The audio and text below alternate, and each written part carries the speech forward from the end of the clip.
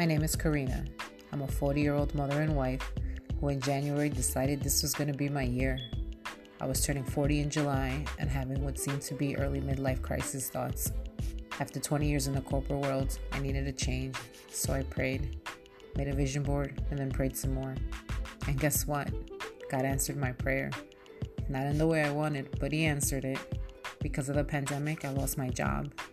And since this was supposed to be the year of big changes for me, and you can't live on love, I decided to start my own online furniture company, and I called it Show Off Furniture. It launched in August, and this is where I'll be documenting my struggle of a first-time entrepreneur, the tears I've shed, the sleepless nights, the accomplishments of creating my own website from scratch.